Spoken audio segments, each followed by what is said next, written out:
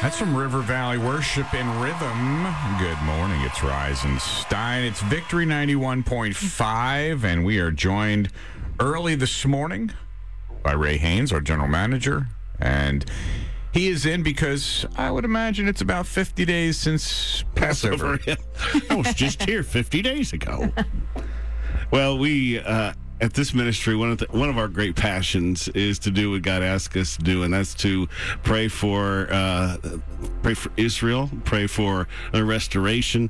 I think that's a huge thing that God has given to us as Christians, and also because He has given us these feasts, 7 feasts throughout the year. And as Christians, most of us just don't do them. We don't encounter God there. And I just many years ago just began to realize that this is something God has given us. It's a gift. It's a wonderful invitation, as if God was going to wake you up in the morning, knock on your door, and say, "Hey, want to hang out?"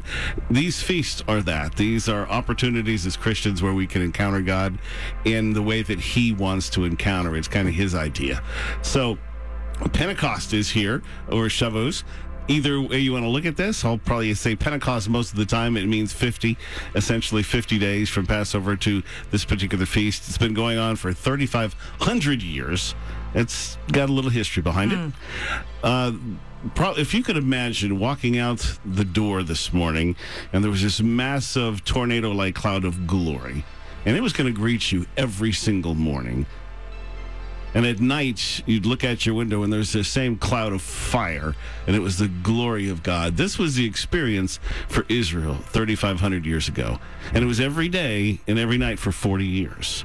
From the time they left Egypt, when they needed protection from those who were following across the Red Sea, every morning, every night. This was the norm. And what God has said about us is that the glory of the Lord will cover the earth as the waters cover the sea. And I have checked. I don't know of any dry spots at all of water not where the sea is. So I believe God really does want to cover the earth with His glory. And I know, in all honesty, that we can't even imagine what that means. Hard as we try. Right. Pick a picture. We're going to get it wrong. It's going to be so much bigger, so much better. But Pentecost is when that's the conversation, because this is when they came to Mount Sinai and received the law. This is when Jesus rose from the dead, waited 40 days, ascended, and 10 days later, the Holy Spirit was released onto the apostles and to the church, 3,000 in that day, and on and on and on it goes to our own day. So there are 7 biblical feasts that God created for us to encounter Him throughout the year. 3 in the spring, 1 in the summer, that's this one, and 3 more in the fall. For years, I've been coming in just to talk about that significance for Christians. So today, we're going to look at Pentecost. The Hebrew word for weeks is that Shavuos. So this is the scripture that I think is important, Psalm 90. So teach us to number our days, that we may gain a heart of wisdom. Establish the work of our hands. And along with it, one of my other favorite verses is, blessed are those whose strength is in you, whose hearts are set on pilgrimage. Every year, I believe, is a journey or a pilgrimage. And God has given us this biblical calendar that helps us kind of pursue Him in unique ways. Every season of the year, He's already planned it out. Gives us some basic principles to reach Him in all the seasons. So 4 things happened about 50 days ago. We celebrated Passover. God delivered Israel from slavery in Egypt 3,500 years ago. It's when Jesus was crucified 2,000 years ago. Also 50 days ago, it was the first day of the week-long Feast of Unleavened Bread. That remembers the Exodus from Egypt. And the 7th day was when they crossed the Red Sea. For Christians, it's a beautiful picture of our lives or journey with Jesus. Now, it was also the Feast of First Fruits. The Jews gathered the first fruits of their barley harvest to wave in the air to thank God for His provision. The most significant thing about that, if you wonder why we worried about barley, nothing from that year's barley harvest could be eaten until after the wave offering was made.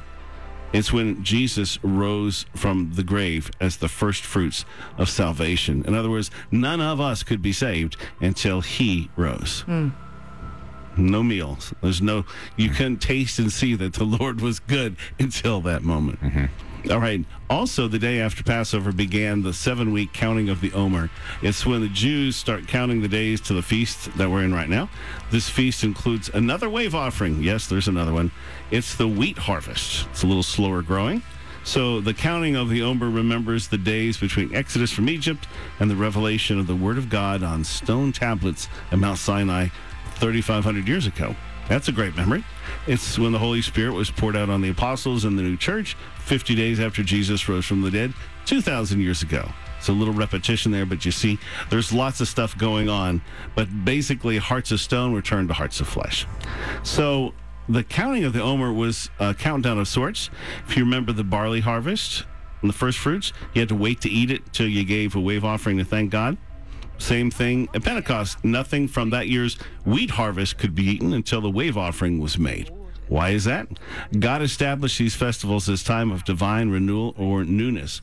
What was forbidden became permissible.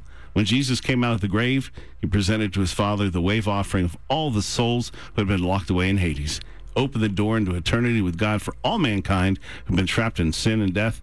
We who were forbidden to approach God became acceptable and part of the divine harvest. And when he poured out the Holy Spirit, he enabled us to go from redeemed to empowered. That's simply that. From indwelt to overflowing. He is always taking us from glory to glory, and that's kind of the exciting part. We're not done when we're saved. We're not done when we're empowered. There's still more. There was no salvation or infilling of the Holy Spirit without the cross. There's no power apart from the baptism. There's always more of him to pour out, and he wants us to live our lives counting the days till our next encounter. Should never go, wow, this was a great Wednesday, I'm good. This is a great Thursday, this is a great Friday. He's always wanting us with an expectation of more. Another promise to come, confident in faith that we're going to pass right through the trials of life because our hearts are set on pilgrimage. So that's kind of an intro of sorts to get you ready for where we're going today. All right. A special Rise and Stein today on Friday, Pentecost Friday, with Ray Haynes. Quick question. Sure. Because we do get this question. I have gotten this question over the phone here. I've gotten this question at church.